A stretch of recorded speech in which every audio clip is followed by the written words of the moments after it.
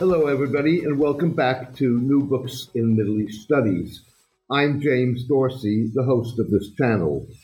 Today we'll be talking to Jörg Matthias Dettermann on his new book, Space Science and the Arab World, Astronauts, Observatories, and Nationalism in the Middle East.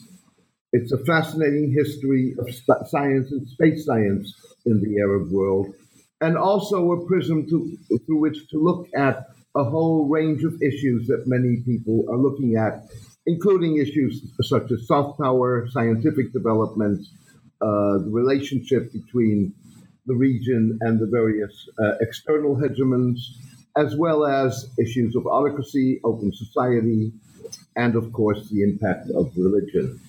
Matthias, welcome to the show. Thank you so much, James. I would really like to thank you for all your time, for all your efforts and your services to Middle East studies. And I would also like to give a shout out to Marshall Poe and his team of the New Books Network. It's a fantastic initiative. It's a great honor, actually, for me to appear now for the third time on the New Books Network. My previous two books have also appeared in podcast discussions on the network. And I've been assigning podcasts by other people about other books also in my classes. So I've been a big fan of the New Books Network, and it is a great pleasure and privilege to speak to you again. Well, it's a pleasure to have you back on the show, and thank you for your gracious words. Maybe we can start off with you giving us a little bit of a background on yourself, your educational development, and how you got to writing in general about the history of science, but particularly about the history of space science in the Arab world. Thank you for this question, James. To give our listeners some background of how old I am, I'm 33 now. I was born in 1984, and I grew up with science fiction. I was a big fan of Star Trek, The Next Generation, which I watched during the 1990s, as well as Star Trek Deep Space Nine, Star Trek Voyager, and of course the Star Wars movies. So before I was interested in the Middle East, I was very much interested in space, the final frontier, and in science fiction. At the time, I didn't really know that there was such a thing as the history of science, however. In addition to my interests in space, I have been interested in politics. So when I was becoming an adult, I really enjoyed talking about politics. And I finished my high school in 2003 in Vienna, in Austria. And at that time, when one was talking about politics, global politics, world politics, the Middle East was really one of the central areas, one of the hottest topics for discussions, just as it probably still is. 2003 was, of course, the year of the American-led invasion of Iraq. It was 2 years after the September 11th attacks. So my interest in politics, interest in the Middle East, led me to study Arabic studies at the University of Vienna, as well as history. When I was studying history, I also learned that there was such a thing as the history of science. I really enjoyed about those history of science, history of technology courses in particular. So that was during my undergraduate years at the University of Vienna between 2003 and 2007. And it took me a little while to find a way to combine these early interests in both the Middle East, in politics, and in space and science. But now, with this third book of mine, I was finally able to combine these interests in a project that I'm just really, really interested in and passionate about. So I'm extremely grateful that I have a job as an academic, as an assistant professor here at Virginia Commonwealth University in Qatar, where I'm based. an opportunity to follow my interests and to write this book on space science and the Arab world. Well, you've certainly done that in a very fascinating way. I'm not a history of science buff, nor am I a space buff, but I found the book fascinating and very engaging and learned a great deal from it. What it strikes me is that there are, and you go into that in great length, and perhaps you can describe that in greater detail. What it strikes me is that the book is, on the one hand, indeed, astronomy coming home, if you wish, given the early contributions of the Muslim world to astronomy and to science in general. But it's also very much a prism, an unusual prism, at looking at the contemporary Middle East with all its convulsions, and touches on a multitude of issues, including the impact on religion, the relationship between religion and politics and how that is changing, the way Middle Eastern states try to project themselves on the international stage, soft power, the relationship and how that impacts research in societies that are less democratic. And I could go on with all kinds of other aspects of it. But I'd like you to sort of delve into it. You also very much focused on the relationship with, on the one hand, the scientist as a citizen of a country, and on the other hand, as a cosmopolitan. Right. Thank you very much for this great question, James. Space science is interested in the Middle East because it is connected to a regional past as well as to a national and global future. Space science and astronomy are connected to the regional past through this huge heritage of Arabic and Islamic astronomy, the narrative of the golden age of Arabic and Islamic science that is powerful still in people's heads, despite historians of science having criticized such generalizing narratives as golden age or the decline that was followed. This heritage of Arabic and Islamic science is something that people in the region here in the Middle East value very much, and a renaissance of science and a renaissance of Arab and Islamic space sciences in particular is something that people are looking to. I also mentioned that space science in the region, but not just in the region, is connected to the national future. Space exploration in general and space science are perhaps a field of activity that are perhaps uniquely tied to the future. I mentioned earlier in our conversation science fiction. So much science fiction is about space. So if you can appear as a nation as being a leader in space science, you can also appear as the nation of the future. And which ruler, which politician does not want to be the leader of the country of the future? Towards the end of your question, James, you also mentioned cosmopolitanism. That's another concept that I emphasize very much in the book.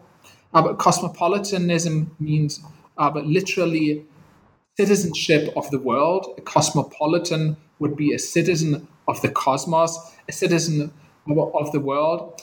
And space science is perhaps one of the most global sciences that we have. After all, space scientists and astronomers everywhere around the globe are looking at the same skies. They're looking at the same stars but roughly. Of course, there's a northern hemisphere and a southern hemisphere with different stars, but roughly there is just one universe that people are looking at. And of course, space science is big science. A lot of space science is very expensive science. So very few nation states have actually the resources to do this kind of science alone. So in order to have an international space station, in order to have a big space satellite, a lot of nations had to collaborate with people from other countries. And that requires a certain commitment to internationalism and to cosmopolitanism. It strikes me when I was reading the book that it wasn't clear to me what the balance is. With, on the one hand, the what you described as basically the cosmopolitanism of space and space research, and the national aspect of it. In other words, rulers who want to be seen as being cutting edge and indeed leaders of the future, but also in terms of the military and other applications that space research has. And in that context, it also struck me that on the one hand, it's true cosmopolitanism, but on the other hand, given the religious resistance that has always existed, particularly to space sciences, that it was also often the only way that scientists, for whom it often was about the quest of knowledge more than anything else, it was the only way that Arab scientists could stay engaged. Very good. Question, a very complex question here that you're asking me. Nationalism, regionalism, cosmopolitanism, I argue, all play a role in space exploration in the Arab world. Nationalism is important in trying to convince politicians to invest the huge amounts of money that space telescopes, big observatories, space shuttles, satellites, etc., often require. So why would a politician invest millions and billions of dollars into an activity like space science, especially an activity that might not, like other sciences, for instance, promise a cure for cancer, let's say. In order for politicians to make those kinds of investments, they have to be convinced of the national importance of space science. So of the importance of a given space project for national security, for national growth, for the national economy. And indeed, a lot of space science has national security implications. A satellite with a camera can be used to study the stars, but can also be used to turn on Earth and serve as a spy satellite. A rocket can be used to launch a satellite into orbit, but it can also be used to hit an enemy country. So a lot of space science has these dual uses of civilian and military uses. And that is why many space programs have been very appealing to politicians. And that's also why some rocket programs or missile programs, such as the Iraqi one during the 1980s and 1990s, or the Iranian one during the 2000s and 2010s, have been controversial. However, even if a country wants to invest in space science for national purposes, for purposes of strengthening national security and national capabilities, hardly any nation can do space science by itself. And historians of science have, for instance, shown how much the American space program and the Soviet space program in the 1940s, 1950s, 1960s benefited from transnational expertise. For instance, from German scientists and engineers involved in the V2 rocket program during World War II. Famously, Werner von Braun went from Nazi Germany to help develop NASA rockets in the 1950s and 1960s. So if Cold War superpowers couldn't develop space science just by themselves, developing countries of the size of many Arab countries can't do it either. So in order to launch a satellite into orbit, Arab countries have relied on launch vehicles from other countries, such as European rockets or an American space shuttle or Russian rockets and Japanese rockets more recently. Yeah, I think, James, you had another question related to religion that I didn't quite answer here. Well, let me come back to that in a different context. And that is, you spoke about the incentive for a national leader, a national politician, to engage in the kind of expenditure and effort that space research takes. It strikes me in some ways, and correct me if I'm wrong, but I think that to some degree you also argue that in your book, that in some ways the Arab world is a little bit different from other countries. So, with other words, you have, for example, in the Gulf, very wealthy nations who have long been regarded as primarily tribal, backward, and to varying degrees have, over the years, attempted, and some more successful than others, to change that perception. So I don't think that perception today is one of the United Arab Emirates. I think the perception of Saudi Arabia is one that is changing, where people feel that it may succeed, but the jury is out. And so in that context, and part of the perception of these countries has been, first and foremost, of course, in Saudi Arabia, the role and the power of the religious establishment, which was very critical of things like space science, and as opposed to the non-Muslim world, also much more powerful. And so the question is whether the aspect of wanting to project being cutting edge is actually a much more urgent and much more immediate need than it would be for maybe other developing countries or other countries that have yet to develop a space research program and other things that will project them on the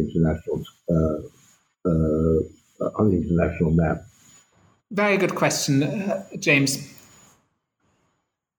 Yes, indeed, space programs have not only been about national power, about national growth, national security. They have also been about soft power. They have been about legitimacy and about prestige.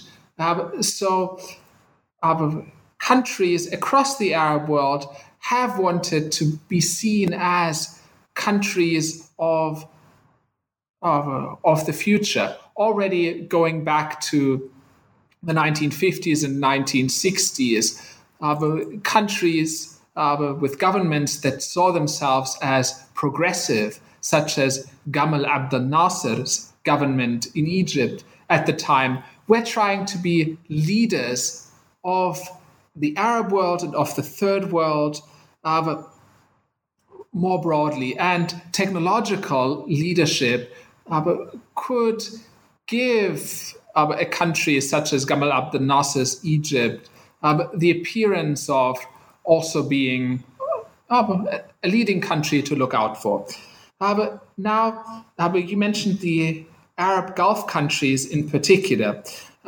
These Arab Gulf countries had historically to struggle with a lot of stereotypes of being just desert countries, of being Bedouin places, of being backward and uneducated and unsophisticated places, compared to the older centers of learning in the Arab world, such as Cairo, such as Damascus, Aleppo, Baghdad, and so on.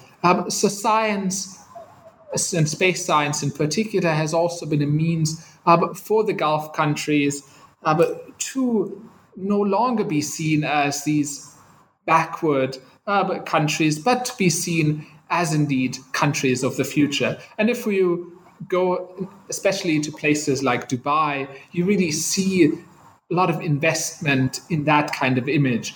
Dubai has a museum of the future even. But Dubai has, as many of our listeners know, the highest, tallest building on earth, the Burj Khalifa, which also appears in many recent science fiction films such as Independence Day, Resurgence. Now, to get back to the religious aspect, Gulf countries have not only relied on science as a source of legitimacy, as a sort of technocratic source of legitimacy. At the same time, in particular, Saudi Arabia has also very much focused on its religious legitimacy. Saudi Arabia is, after all, the country of the two holy mosques, the mosques of Mecca and Medina. And the House of Saud, the royal family of Saudi Arabia, has seen itself as leaders of an important Islamic reform movement, the movement that was started by Sheikh Muhammad ibn Abd al-Wahhab in the 18th century. So Saudi Arabia, throughout the 20th century and into the 21st century, has supported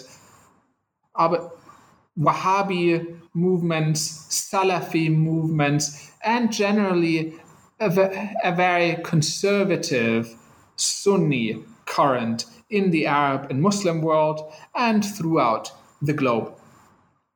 The problem here, of course, is that the traditional Islamic view of the cosmos was a view that was pre-Copernican largely. So that was a view that was before Nicolaus Copernicus and his revolution in our understanding of the world. So the traditional Islamic view of the cosmos was geocentric, was a view that the Earth is in the center of the universe, and then you would have various other heavenly bodies rotating around the Earth. So the sun was rotating around the Earth, the other planets was rotating around the Earth, and at the furthest edge you would find God's throne, in Arabic, Al-Arsh.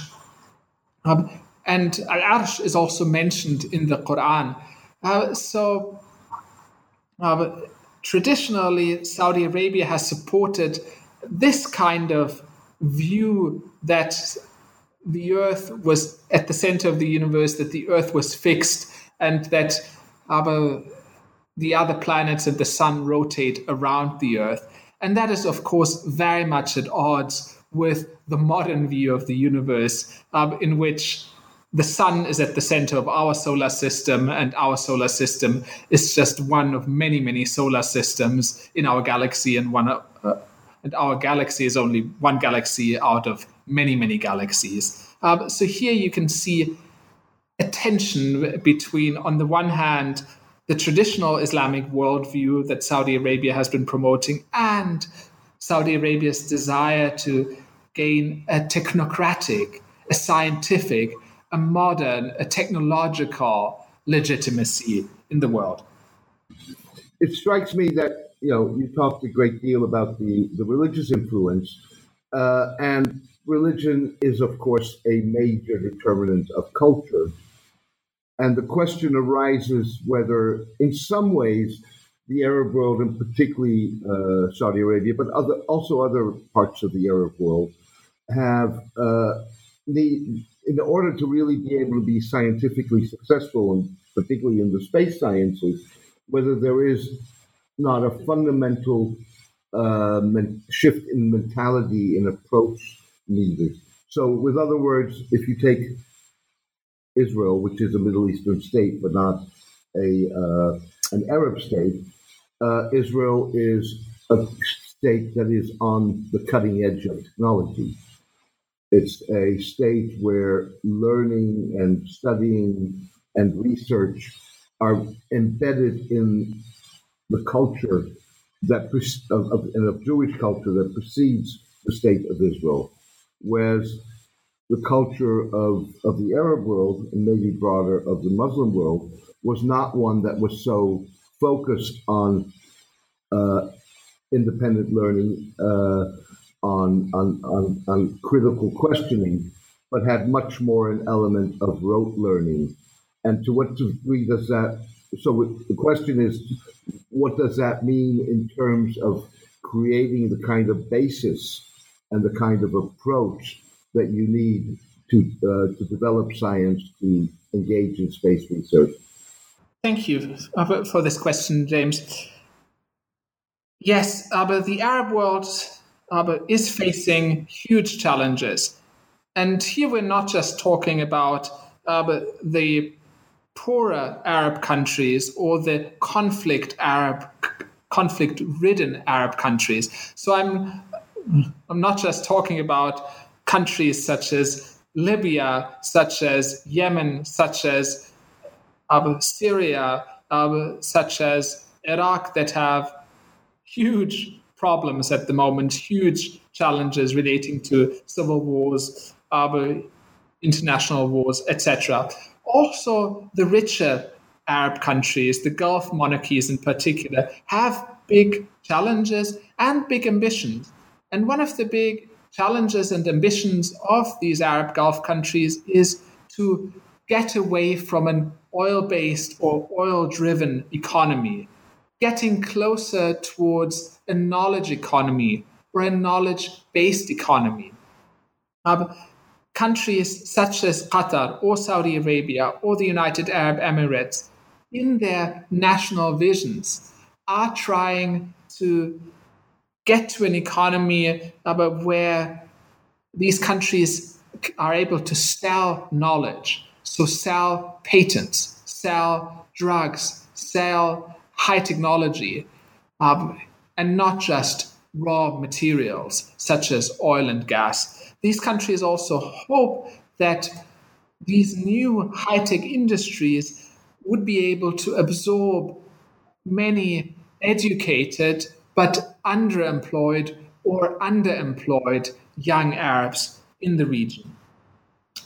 So a tech industry, a high-tech industry, a science industry is something that Arab leaders have been coveting. You are right, however, that this perhaps requires a revolution in many different ways, in different spheres. That you mentioned rote learning. Indeed, more student-centered, more active learning parts of education should be pushed. I should also mention here that perhaps science fiction as a sphere of cultural activity that has been growing in the Arab world should probably also receive more support. So whereas in the United Kingdom and in the United States, we have major science fiction awards by the names of Hugo and Nebula, such awards don't yet exist for Middle Eastern literature. So we need probably more programs like that could encourage and stimulate Arab creativity. You mentioned Israel. Israel has a very sophisticated military, industrial, scientific complex. So a complex where Israeli defense manufacturers are collaborating with academic institutions such as state universities, are collaborating with state funding bodies. And in order to have a sophisticated space industry, probably a similar connection between industry, between the state, and between universities and research institutes would need to be established in the Arab world. Oil-producing countries in the Arab world have often relied on so-called turnkey projects. So a project where an Arab country would commission, let's say, a telescope, and this telescope would then be delivered by a Western company. Or Arab countries have imported a lot of weapons, missile defense systems, airplanes, and so on. And these kind of weapons and equipment would often be manufactured outside of the region and then shipped almost ready to be used in the region. And I think if Arab countries are serious about building a space industry in their own countries, they would also need to grow space high-tech manufacturing businesses. So rather than just buying Chinese or Russian or European or American rockets and missiles, Arab countries would probably need to find ways to manufacture this kind of high-tech equipment in the region, just like Israel has done to a certain extent. You're seeing some degree of moves towards building a domestic knowledge base, a domestic production base, of achieving degrees of self-sufficiency in various sectors, particularly with regard to military acquisitions. So a lot more offset arrangements. The Chinese building a drone factory in Saudi Arabia. As you were doing research on your book, do you see any of that starting to happen in the space environment? Right. So in the scientific arena in general, there have been attempts to establish science and technology parks. So institutions that could serve as interface between industry, national funding bodies, and academia. And for instance, Qatar has the Qatar Science and Technology Park, funded by Qatar Foundation, an institution that links different universities in Qatar with the private sector, with funding bodies like the Qatar National Research Fund. We've also seen in Saudi Arabia over the decades institutions that have been trying to be an interface between these different sectors. So Qatar, pardon me.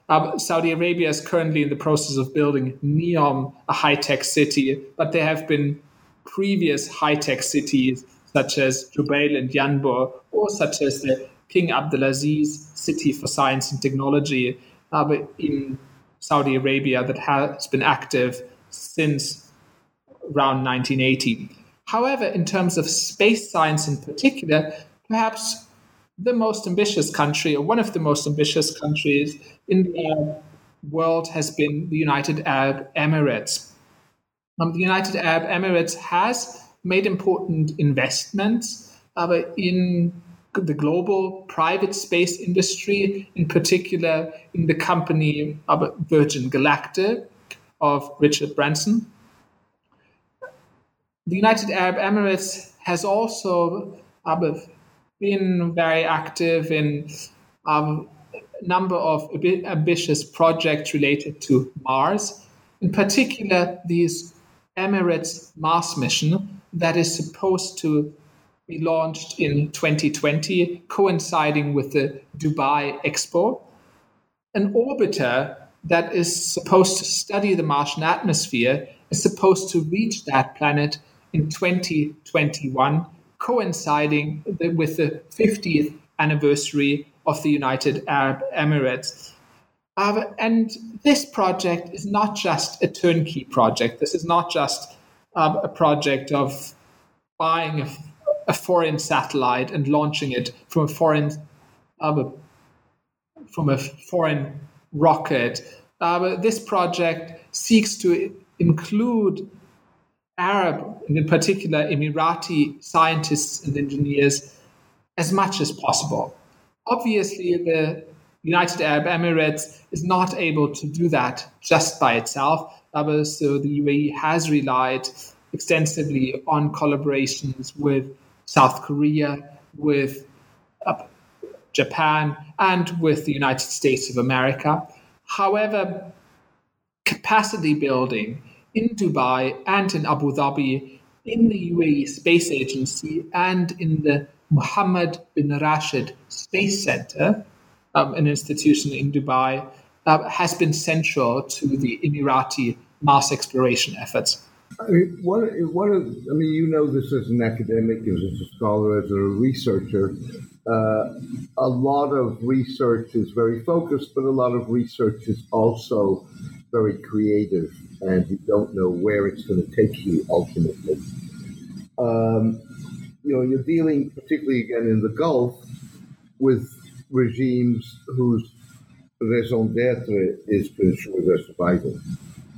And part of their survival strategy is indeed economic reform, social reform, and taking their countries into the 21st century, something that the UAE certainly has done on many levels.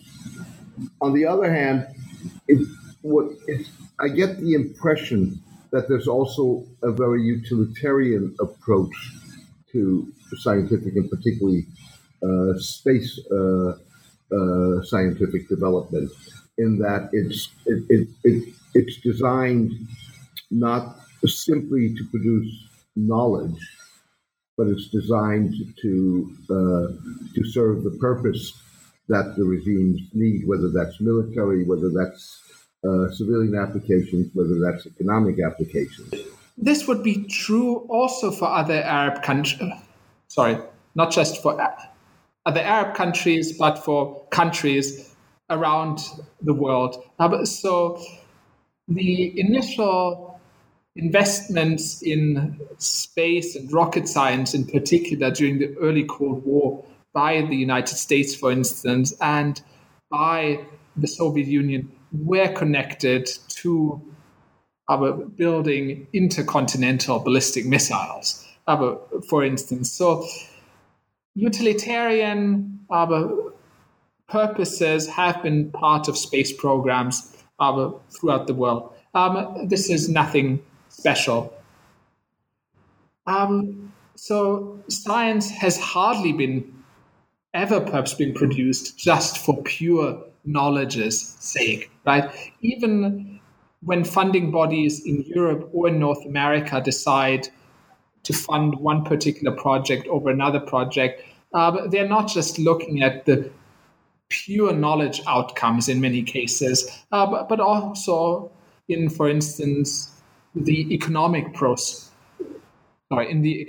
promises of a specific research effort. Or funding bodies would look at the benefits to national security of a specific funding application, and so on. You are right that perhaps Arab countries have not done enough to support creativity for its own sake and knowledge for its own sake. However, I'm actually more positive than that, and I can see many successful initiatives to invest, for instance, in the arts and in the creative fields. In Qatar, where I live, the government has made significant investments in art museums, for instance. I would also say that creativity does not always require a democracy. And you can have, within certain constraints, obviously, free thinking, even in authoritarian countries. And for instance, we've seen a lot of art that has come out of the Syrian revolution since 2011. I should also say that the Soviet Union was not a democracy. At the same time, the Soviet Union did contribute hugely to space exploration, to our knowledge of the moon, to our knowledge of the universe. And there have been very, very important and influential Soviet science fiction authors.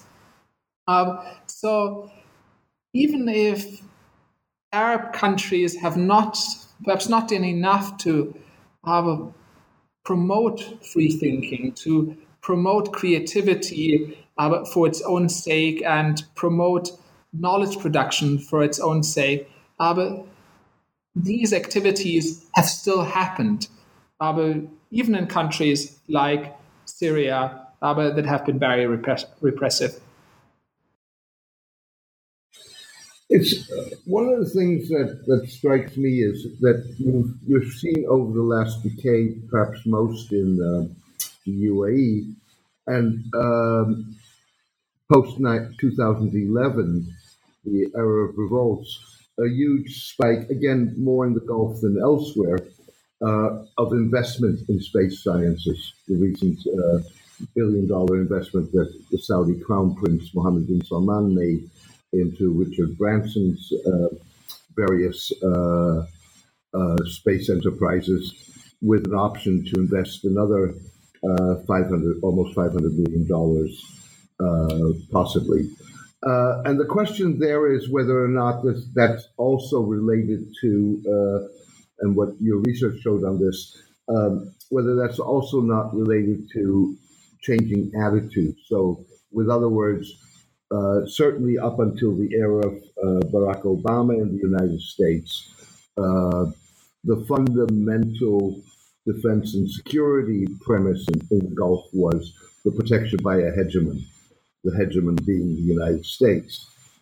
And with the rise of Obama, his lack or less interest seeing less national interest, U.S. national interest in the Middle East, is focus or wanting to focus much more on Asia than on the Middle East, and therefore the Gulf states becoming more assertive in their policies. Whether that is part of the explanation why now, in the last years, space science has taken on such a greater importance. But that's a very good interpretation.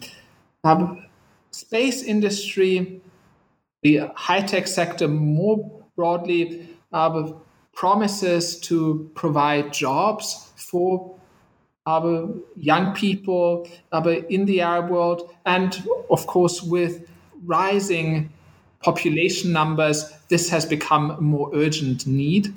However, you're absolutely right that Gulf Arab countries can no longer rely on outsourcing their national security.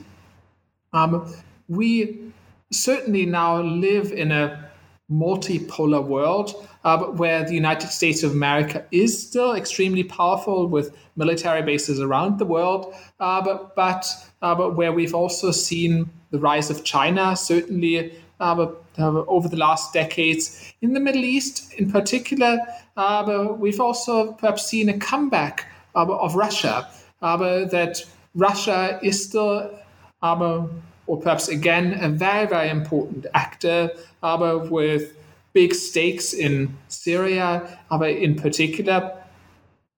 And in some ways, it has seemed that Russia has been actually a more skilled diplomatic actor in the Middle East. So whereas the United States, for instance, would not officially talk with certain parties, perhaps the Syrian regime, perhaps members of the Iranian government, and so on. Russia has been quite successful at talking with a variety of actors, with talking with the Assad government, with Erdogan's government in Turkey, with Qatar, with Saudi Arabia, with Iran, and so on. There is a multipolarity even in the Middle East. And countries such as the United Arab Emirates can't just hope that by just relying solely on one superpower like the United States, all of their main problems would be solved. So I think developing a domestic military industrial complex, developing a domestic manufacturing industry, including an arms manufacturing industry, developing local satellites that could be used for space exploration, but satellites that could also be used for remote sensing or looking at Earth from space, monitoring things and activities on the ground from above. All of these projects to develop a high-tech field, a space industries field, I think has been in part connected to the feeling that the United Arab Emirates or Saudi Arabia has to do more to guarantee its survival than just to cultivate a good relationship with the White House. I want to touch on an aspect that we've implicitly touched on a little bit, but not really explicitly, and that is, in a sense, the relationship of science, including space science, and identity. So, for the longest period of time in the Arab world, nationalism, regional identities, but also religious identity were the main pillars of identity. And the question is, as you go towards a knowledge-based society, a cutting-edge 21st century society as your goal, to what degree science is becoming or should become part of that national identity or national ethos, if you wish? I think, so the question, James, was about to what extent national identity should become part of a national ethos. No, the question was basically, as you move from societies in which nationalism, various other ethnic or sub-ethnic identities, and religion are the main components of identity, that as you move towards societies that are much more geared towards knowledge, much more geared towards the cutting edge in a fast-changing world, where the notion of science, of space research, of all of those things that go with it, needs to become part of that national identity. Absolutely. And I think it is actually inevitable. Space plays an ever important role in not just the lives of elites, but also the lives of common people. Satellite television is ubiquitous. Satellites through, for instance, the Global Positioning System, or GPS, plays a huge role, for instance, in people's use of mobile phones and other kinds of devices. The use of Uber, for instance, is very important in countries like Qatar because the public transport system is not yet as developed as in major metropolises of Europe or in North America. Saudi Arabia has even invested significant amounts of money in Uber. So through mobile apps that rely on GPS, satellites, again, play a very important role in people's life. Obviously, observing Earth from space is very important for addressing major challenges of the world, such as global climate change.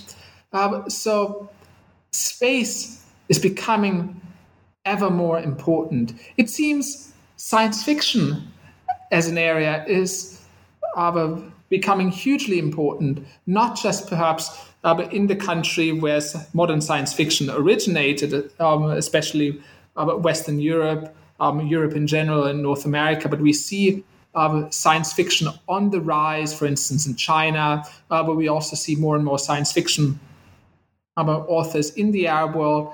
So I think with space becoming more and more important in the imagination of people, as well as in actual lives of people, I feel it is inevitable that space activities, space exploration will be connected to national identity, national ethos, etc.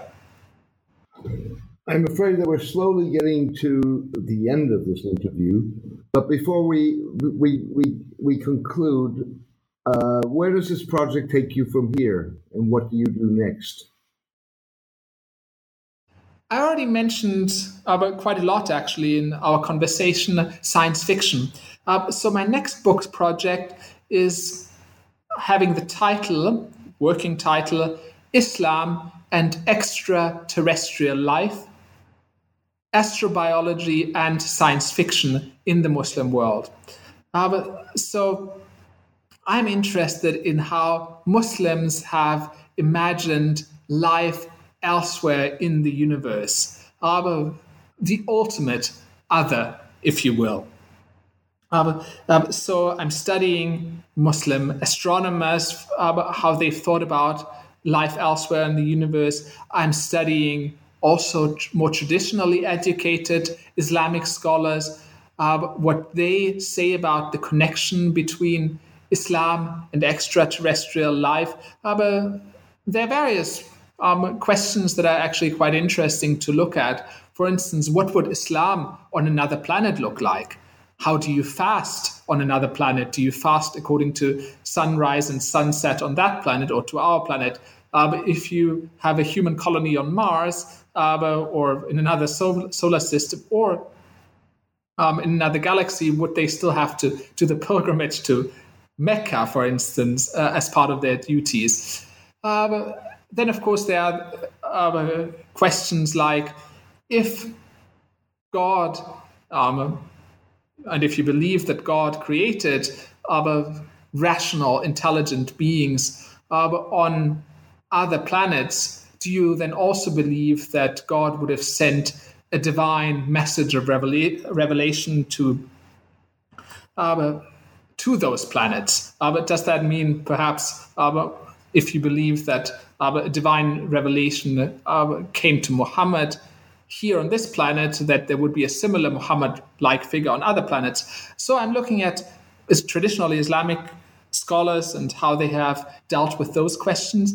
And I'm also interested in science fiction authors, in science fiction filmmakers across the Muslim world. I'm very, very fortunate in that I have some student research assistants with excellent language skills that I don't have. So I have a student assistant who, for instance, analyzes Turkish science fiction movies for me. I have another student assistant who reads Bengali science fiction novels. And I have another student's assistant who works on Urdu material.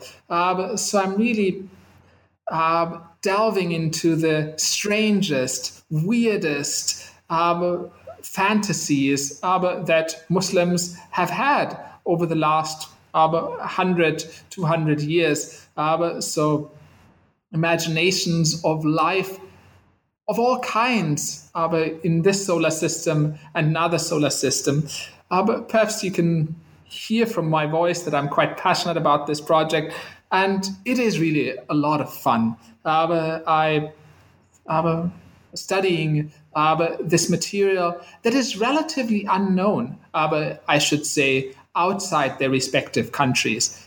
So whereas we know a lot of Egyptian literature in general, right? Many people are aware, for instance, of the Egyptian Nobel Prize winner Naguib Mahfouz. This knowledge of Egyptian literature is often more confined to elite literature, to social realism in particular. and very little Arabic science fiction or Urdu science fiction or Turkish science fiction or Persian science fiction has been translated into other languages, or rarely has, let's say, a Turkish science fiction author or an Egyptian science fiction author been discussed in academic departments of literature at Western universities. So I feel that there's a big gap of knowledge on that area. I'm not the only person, obviously, who is working on, let's say, Arabic science fiction. Fortunately, there has been increasing interest also among other academics. However, whereas we do have, for instance, books about the history of the extraterrestrial life debate in the West, but we don't really have one yet about the history of the extraterrestrial life debate and all the imaginations that come with it in the Muslim world. So that's my current project after Space Science and the Arab World is out now. Absolutely fascinating. One last question. Does that take you into different concepts of life after death? Obviously, Islam has a very different concept of what life after death is. In fact, that's what Muslims, at least in theory, strive for, as opposed to other Abrahamic religions. Very good question. One imagination, that is actually shared in the Muslim world with other Abrahamic religion is, of course, the notion of paradise, that one would enter this beautiful utopian space. And of course, a lot of science fiction has dealt with either utopias or dystopias. So ideal societies, paradise-like societies, or the opposite, on different planets or far into the future. I'm also thinking that perhaps science fiction has allowed Arab authors, Muslim authors perhaps in general who have lived with censorship to express perhaps criticism of conditions in their own societies by situating notions of an ideal society in their mind in the future, or by situating such notions of a paradise-like society on other planets. I'm afraid that all that's left to me, this was a fascinating discussion from which I learned a lot, and hopefully our listeners will learn a lot. But all that's left to me is to thank you for being so generous with your time and say goodbye and best of luck. I would like to thank you as well. I should say that I'm not just a big fan of the New Books Network, but also I've been a great follower of your own Middle East soccer blog and related research. So it has been a real privilege and pleasure to talk with you, James. Thank you. Thank you, Matthias.